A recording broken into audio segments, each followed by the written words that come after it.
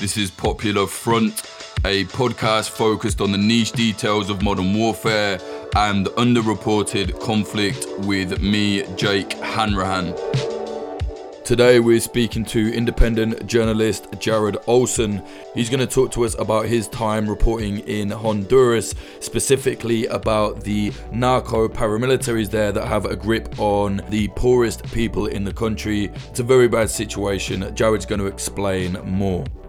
If you like what we're doing here at Popular Front, please do consider supporting us at patreon.com/popularfront. Remember, we don't take money from corporate investment funds or any governments, so the way we stay afloat is the Patreon.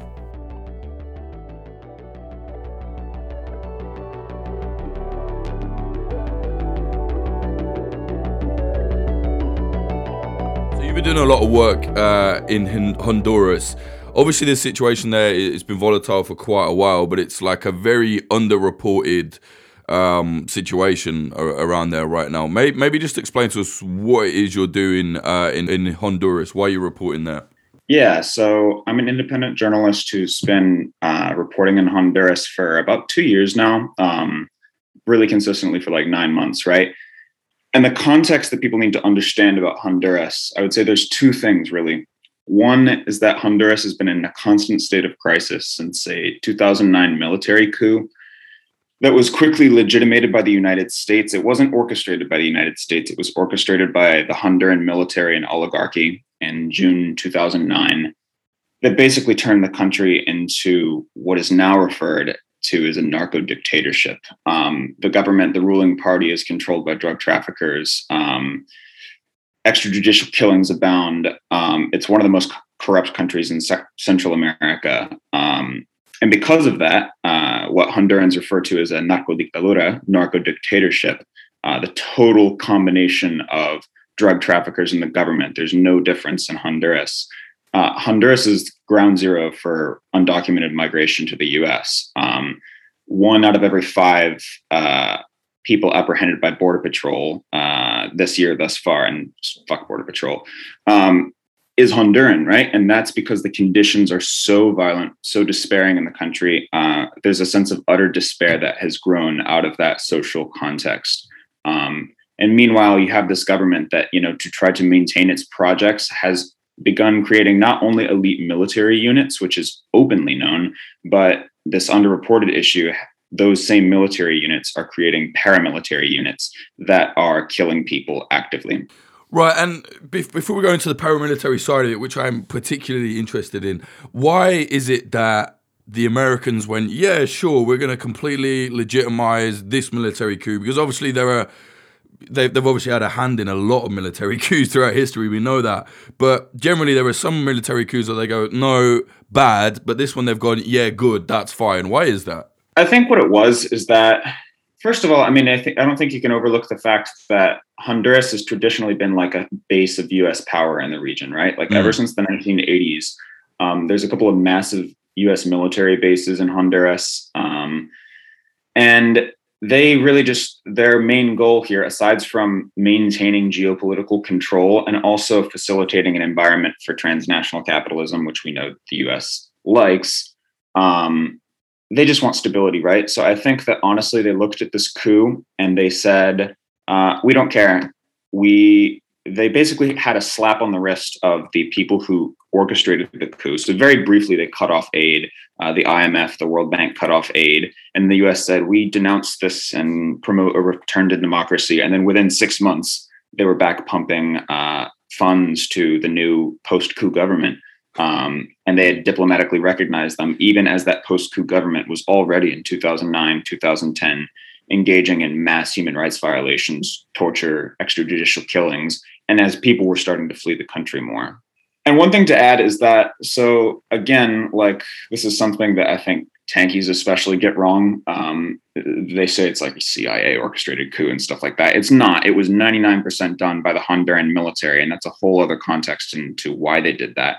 A president, I interviewed him once, Manuel Zelaya, was a liberal president, not even a leftist or progressive, but a liberal president who had raised the minimum wage and decided to join ALBA, the Venezuelan-led oil alliance, Venezuelan Brazilian led oil alliance. They decided to get rid of him for those reasons, right? So that being said, people say like it was mostly done by the Hondurans, but there is evidence to suggest that there were officials in the State Department who knew about the coup beforehand and greenlighted it. And they said, go ahead, you can do it. And then after the fact, they gave him a slap on the wrist, said, we support democracy, denounced this. But then once people forgot, they went back to supporting them.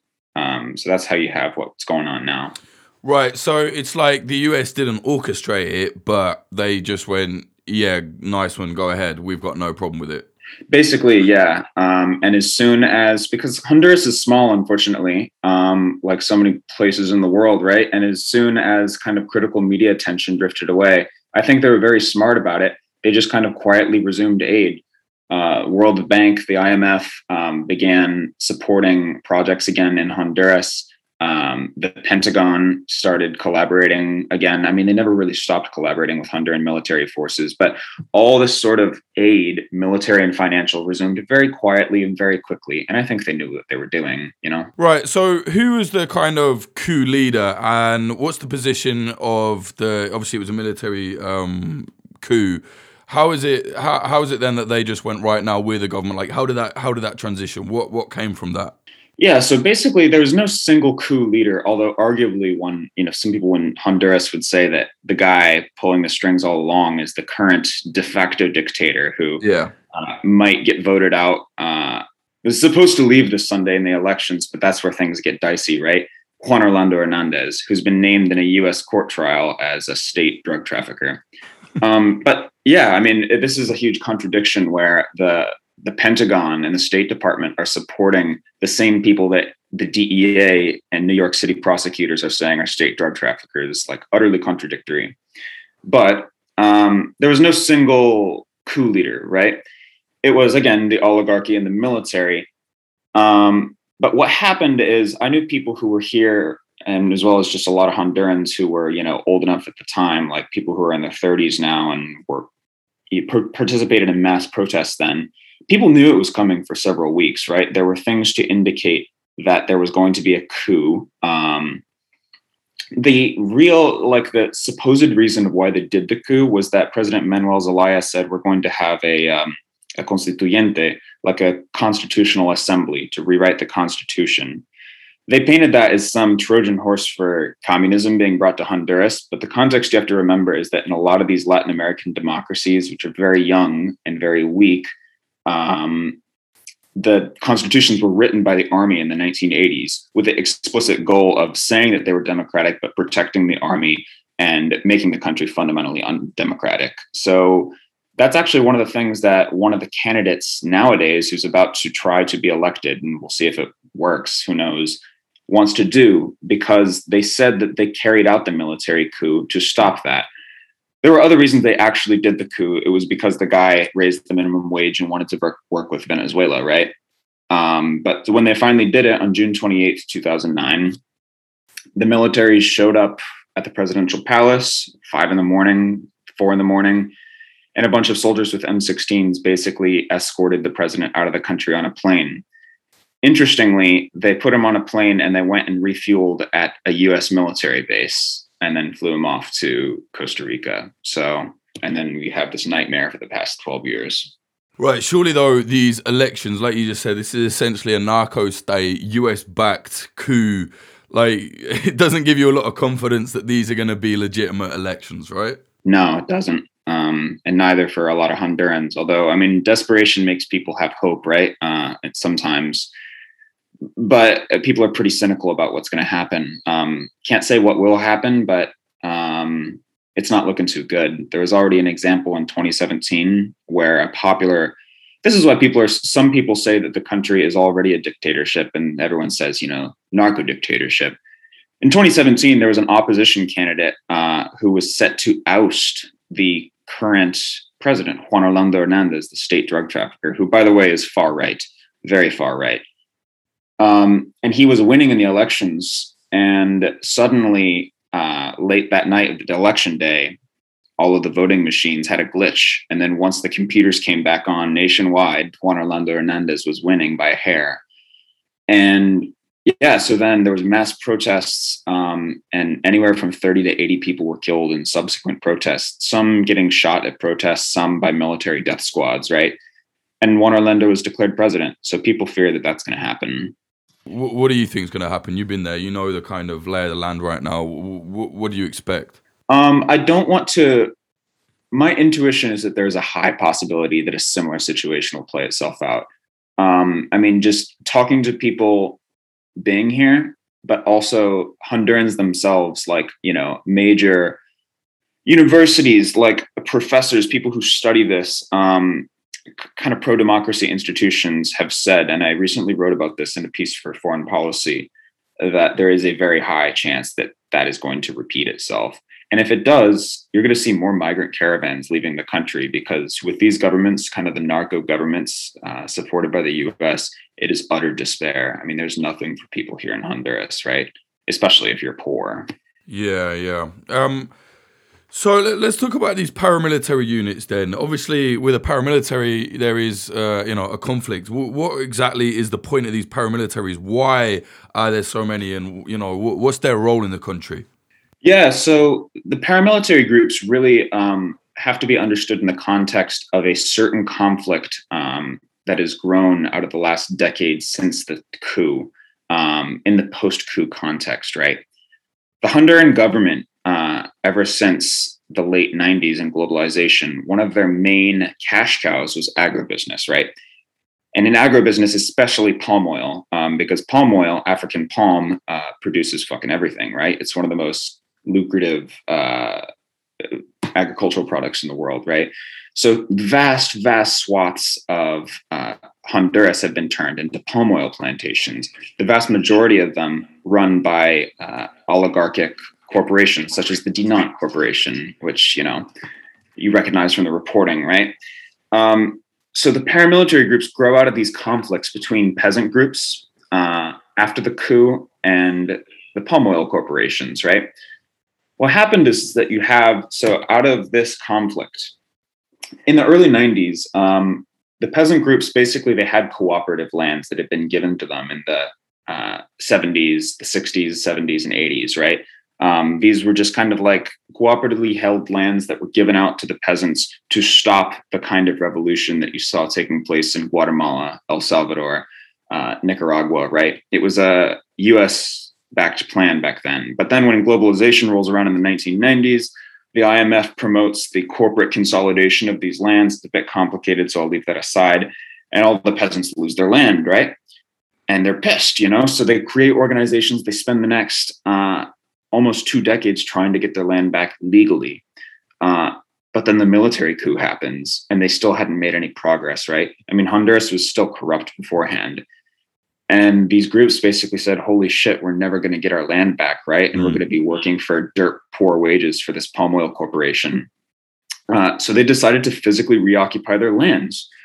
And in the period after the coup, in a place called the Aguan Valley, kind of the heart of palm oil production in Honduras, there was a sustained campaign of assassinations that was carried out against these peasant groups by the Honduran military and the Honduran police, and hired assassins, which were very often tied to one of those two groups, as well as corporate security guards for the Dinant Corporation, which was the main palm oil corporation in Honduras. So out of that context, you have a problem, right? About 150 of them are killed in this campaign of assassinations, which is essentially carried out to put pressure on these groups that physically reoccupied their farms after the coup. Because after the coup, they were like, we can't go through the legal system to try to get our land back. The problem was that the Honduran military got in a lot of trouble for this. It was really obvious that they were killing people. Several human rights reports showed that they were engaging basically in tactics of counterinsurgency to kill off the leaders of these movements and get rid of them. At the same time, the Dinant Corporation, whose guards were killing people and whose guards worked hand in glove with the military, they actually would be given military uniforms, according to many witnesses who've talked to other investigators and myself. The Dinant Corporation got in trouble as well, and the World Bank, which had been funding them, temporarily suspended aid. So they had to think of a new strategy, right? it being harder to directly kill these people via the military, via private security guards, they started creating paramilitary groups, right? It's a bit complex how they created the paramilitary groups, because the paramilitary groups oftentimes are infiltrated, and we get into this a little bit in the reporting, right? They basically planted infiltrators inside these social movements, provocateurs, right? And they were almost always former soldiers or former security guards for this palm oil corporation. And it turns out that these provocateurs, who would usually rise to leadership positions, saying that they would protect these organizations from violence, themselves turned out to be organizing, in the words of the peasants, paramilitary death squads, right?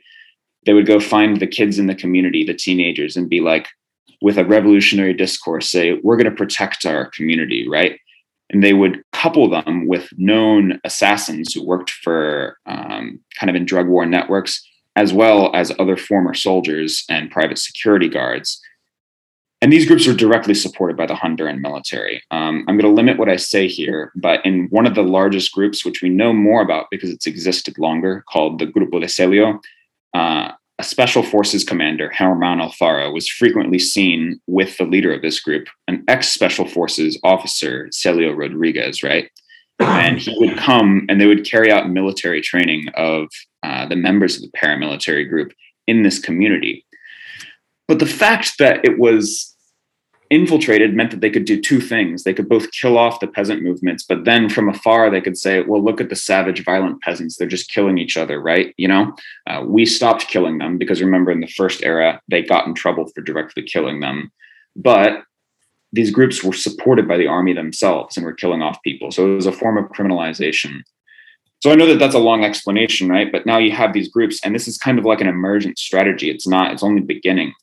They've killed 50, 60, 70 people, but there's been no definitive counts. And it's kind of the new strategy to create these third-party groups that can both, A, kill off peasant movements, and then B, from afar, be said to allow people to say, look at how violent they are. They're killing people, these savage peasants, you know? So this is basically a way for the military to kind of carry out some dirty work on the sly, right? Like the paramilitary units, sounds like that's what they're using them for.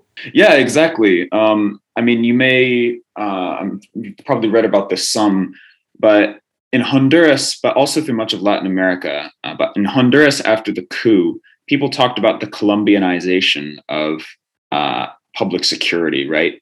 This idea that we were going to end up with a situation where in Colombia in the 80s, 90s, and 2000s, the army created paramilitary groups. Well, it's complex, but they supported paramilitary groups and worked with paramilitary groups who would do their dirty work, right? And people talked about it right after the coup in Honduras, but then they kind of forgot about it because, you know, people want history to happen fast to prove what they say, but history works really slowly, right? But now, about 12 years after the coup, it started maybe 4 or 5 years ago, very slowly. It's happening. And from what everyone says, this is growing and this is a consistent thing. And we can get more into this, right? But this is the Colombianization of security in Honduras, really. Right. And you wrote this great article. I was reading it the other day, and it kind of starts with this guy, I think it was his name, Daniel Garcia. He was threatened. Tell me about that. What's the situation with the way that they're kind of threatening what is effectively civilians out here? Yeah. So basically these groups, you have to understand them not just in terms of killing, although they've killed quite a few people, right? They're essentially, in kind of a granular on the ground level, they're like these state supported gangs, right? Who are also intimidating people, who are doing everything they can basically to get rid of these peasant movements, the peasant cooperatives, right? So that includes simple intimidation as well as killing. So this guy, I spent a lot of time in this community, which a peasant cooperative basically reclaimed their land from the Dinant African Palm Corporation, right? But then you saw in the last 3 years the rise of the Santos Torres paramilitary group, right? Which I've got to be careful about how I say some of this stuff. It's got about 30 guys and it follows the same dynamics that we have discussed. It's supported by the military. Photos began circulating of the leader, who was then later killed, Santos Torres, with Honduran soldiers in the region earlier this year, right? So you can draw your conclusions from that. But anyways, this summer, Santos Torres was killed, right? The leader of this group. And all of the evidence indicates that he was killed by the army. The army was actually killing their own guy to be able to basically criminalize their victims. And then the paramilitary group would go kill them, right? So Santos Torres is killed by an army death squad in late June. You see, I talked to a guy who saw the security footage in this community, right? Talks about 4 guys in military uniforms and the other 4 in all black, and they all had M16s. They go into a church and they murder this guy. Right afterwards, you see the effect of this, because then the paramilitary... Jesus Christ. Yeah, right? I mean, it's pretty violent. And there are things that I can't say, but just I'll let you and whoever is listening draw their conclusion. Right, but I totally understand you're out there, but obviously you don't want anyone to come and kind of threaten you, right? That's the kind of issue. Yeah. I've already had that happen. Yeah, I can imagine. Yeah, no worries. Understood. Yeah, definitely. I'm trying to be careful here, right? But anyways, so as soon as this guy is killed, they basically killed him off because people referred to it as a campaign of false positives, because the owners of these groups, the army, and I'll let people decide who else finances these groups, right? Read the article. Non-state actors, very wealthy actors, right? They killed off this guy, and then right afterwards, the paramilitary groups creates a kill list of 5 of the leaders of this small community, right? And they say, we're going to kill all of you as retaliation for killing Santos Torres, even though it was very clearly the army that killed Santos Torres and potentially other members of the paramilitary group. The first of them, Juan Manuel Moncada, is killed within a week, right? He starts receiving text messages and this like taunting invective, right? I talked about that in the article. They basically, no one knows how they get the numbers of these people, but they're small communities and they get it, right? And they generally tell people they're going to kill them, just to kind of torture them psychologically, right? Mm-hmm. This guy, he tried to move between one village and another. He tried to go to a large town in the region to get away, but the paramilitary group tracked him, right? And he was assassinated at a bank within a week of the kill list coming out. As you were showing in your article, they're like literally sending them pictures of guns, right? Like on WhatsApp, like, hey, like this is what's coming for you, sort of thing.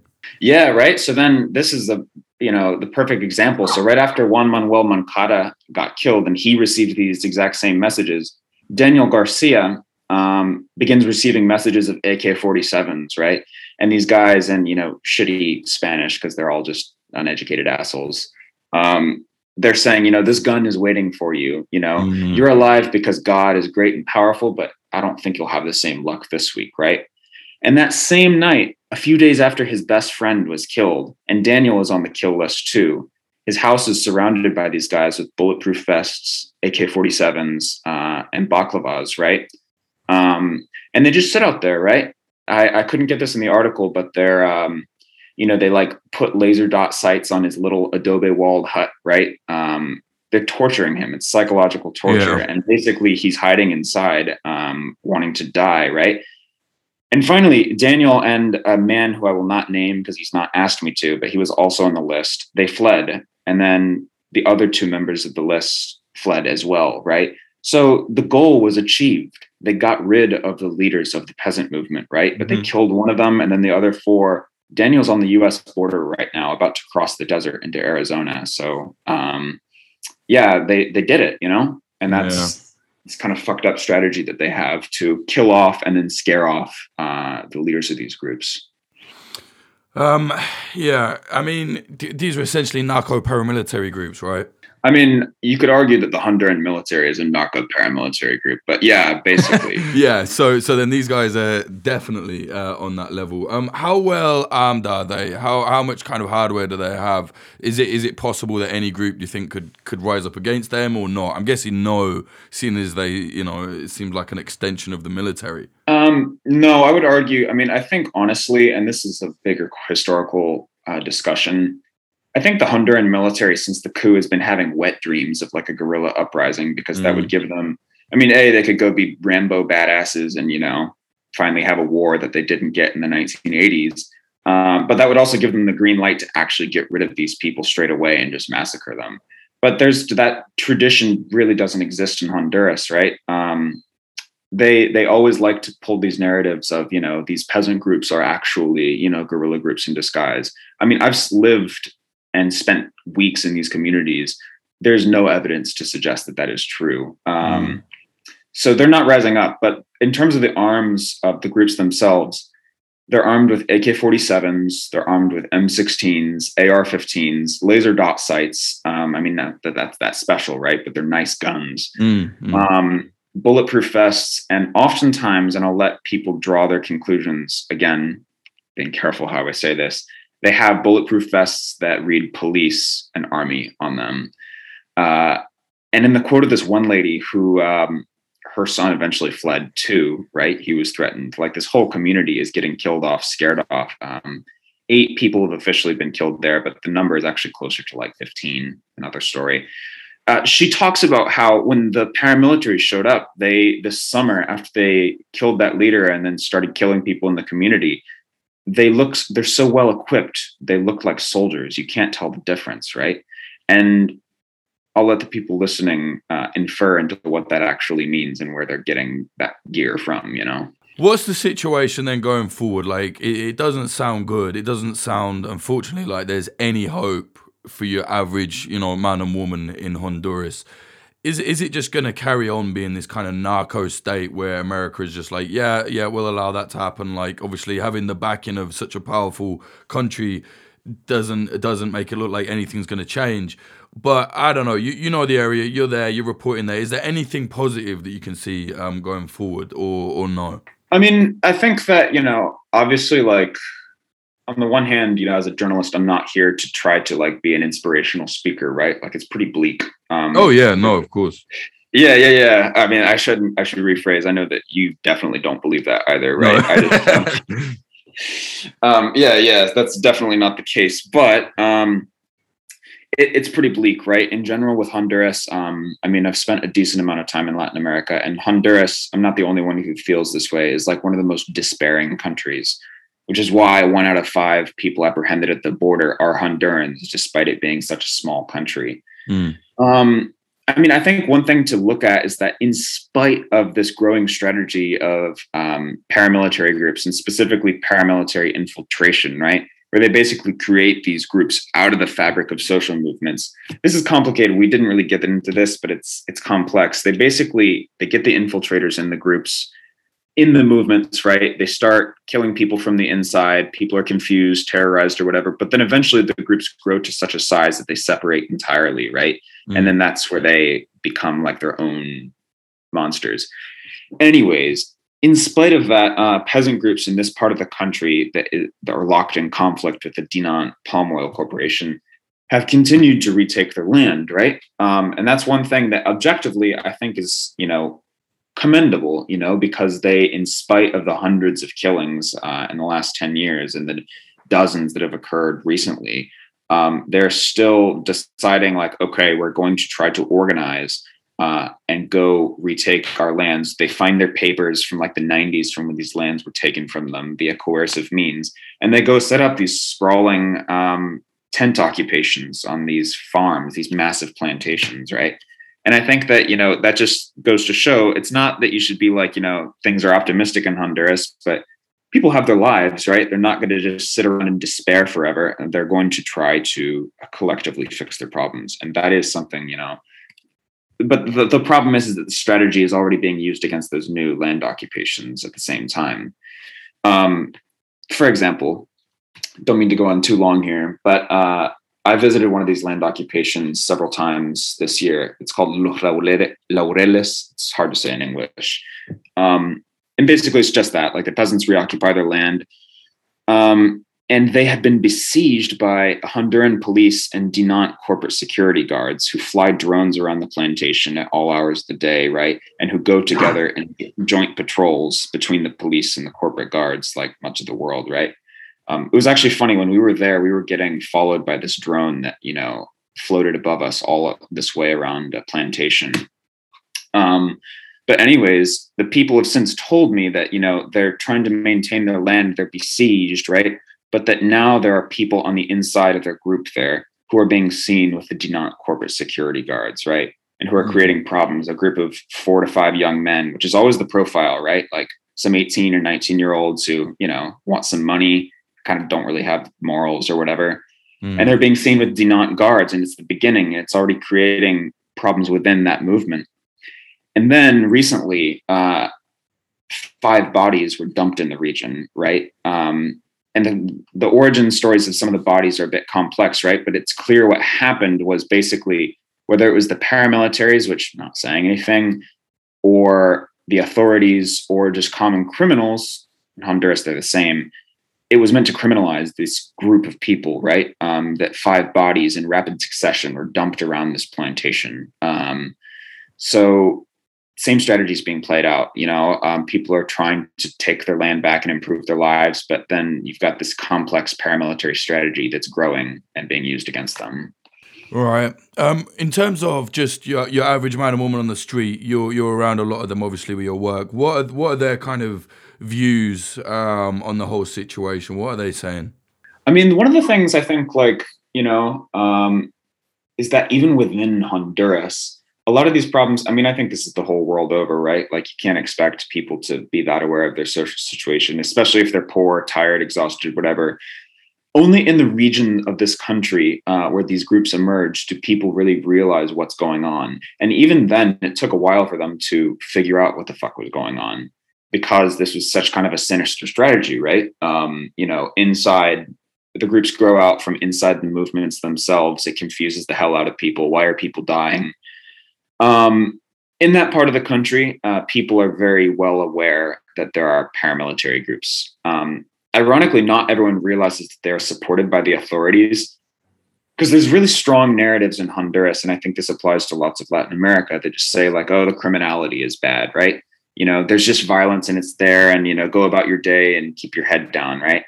Even though that criminality is supported by the authorities, but I can't really blame someone who's dirt poor and busy all the time and exhausted from not having an astute analysis of this. But long story short, in Honduras, a lot of people actually don't know about these groups. Only the people who are like direct victims are really aware what's going on. Really? Yeah. Like in Honduras, for example, when Santos Torres was killed, likely by the army, likely as a pretext to then have the paramilitaries kill the people we discussed. In Honduras, a few media outlets, they're so kind of clueless on this. They actually described him as a peasant leader and painted him in a nice light, right? Like, oh, this peasant leader was just killed for such and such reasons. And it was all false. That's also fits in with the narrative, right? That just the peasants are violent and inherently violent, and that's just how life is, and that's what a lot of people think, like, oh, out in the countryside, the peasants are killing each other. So yeah, that's kind of how it is. You would think that a lot of people would know, but at this point, it's only like the direct victims who can see with utter clarity what's going on.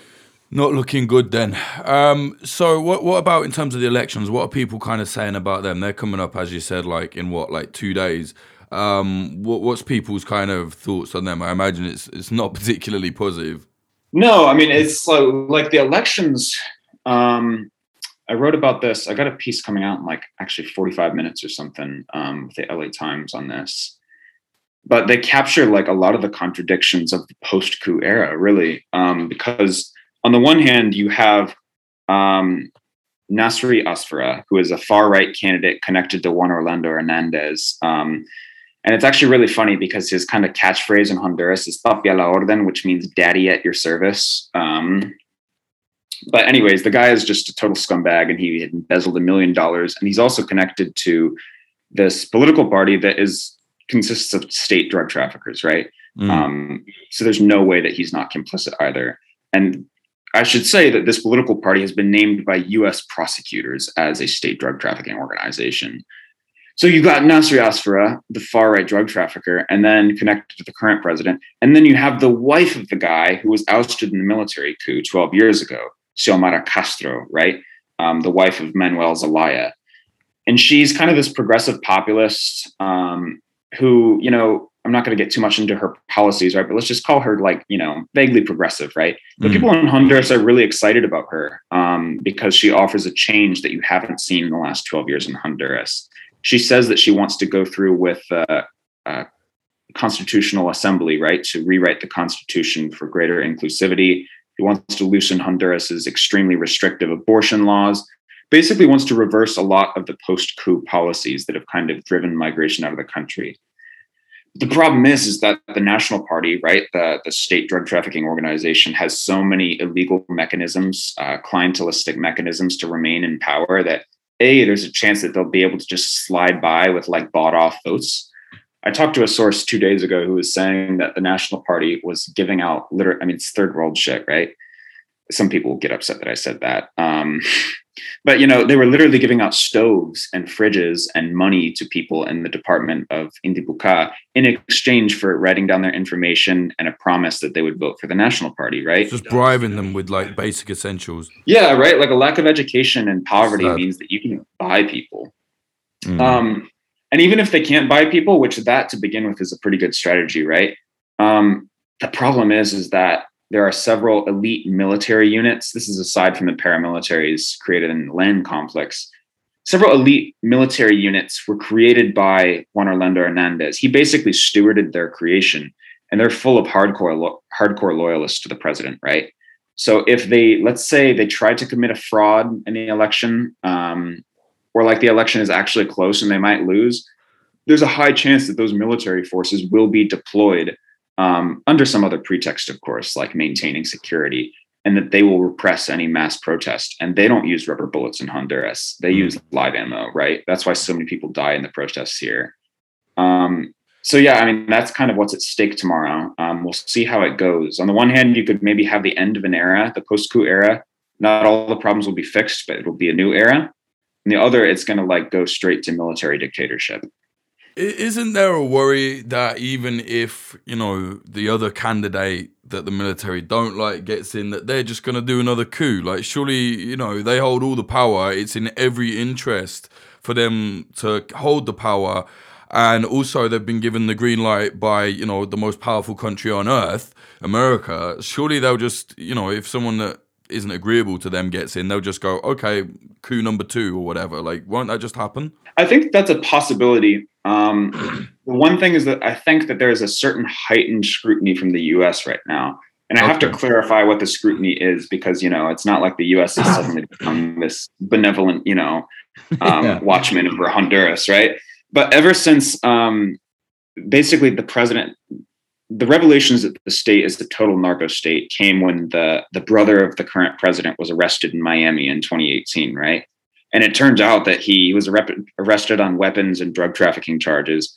And it turns out he was using the Honduran military and police, who, by the way, are supported heavily by the U.S., to traffic drugs into the U.S., right? And ever since then, basically, the Honduran government has become this awkward glitch in the facade of the drug war, right? Where it's like these same forces charged with fighting drugs are themselves trafficking drugs while also killing people.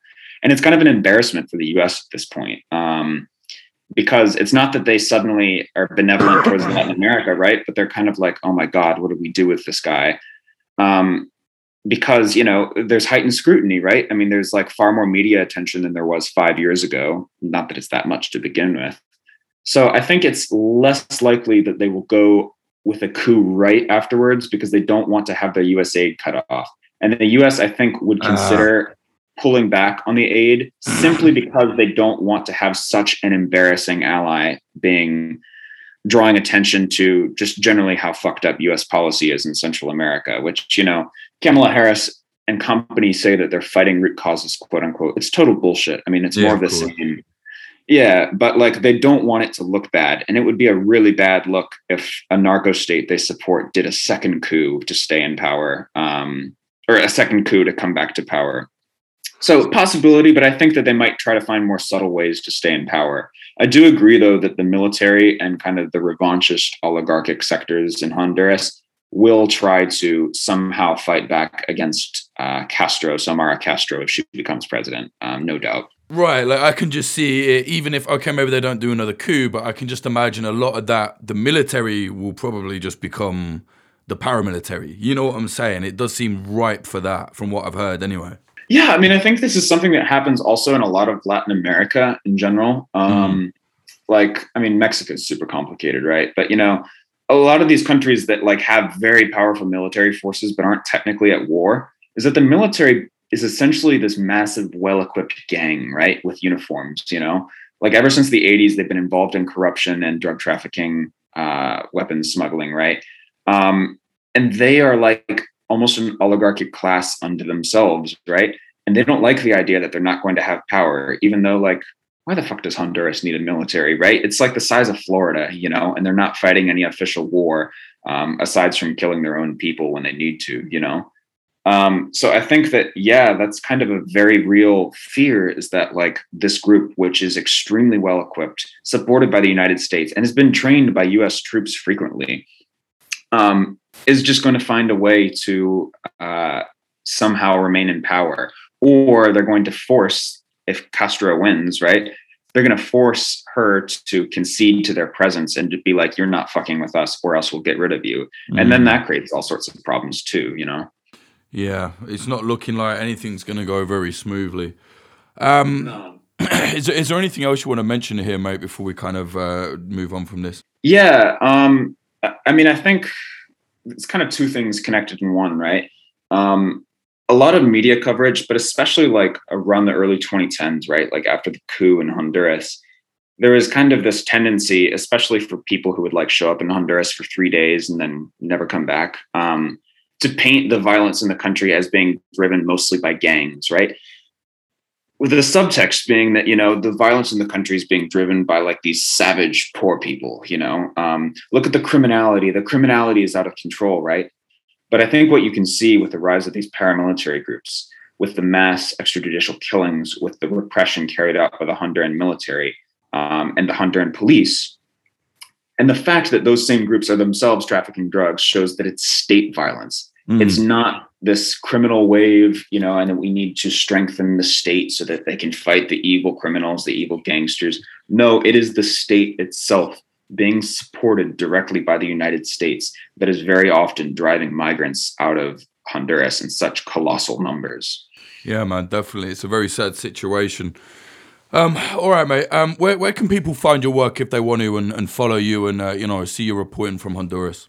Yeah, definitely. I had a website went down recently, but most of my work is accessible via my Twitter, JOlson321. JOLSON 321. So I'm writing for The Intercept's Foreign Policy, The Nation. You can go find those articles there. So feel free to go read some of those reports, right? And there's some other people who speak Spanish can read the reports from Contracorrientes. There's some other great journalists who do some good work down here as well. All right, mate. Appreciate it. Stay safe out there, man. All right. Thanks, man. Cheers, mate.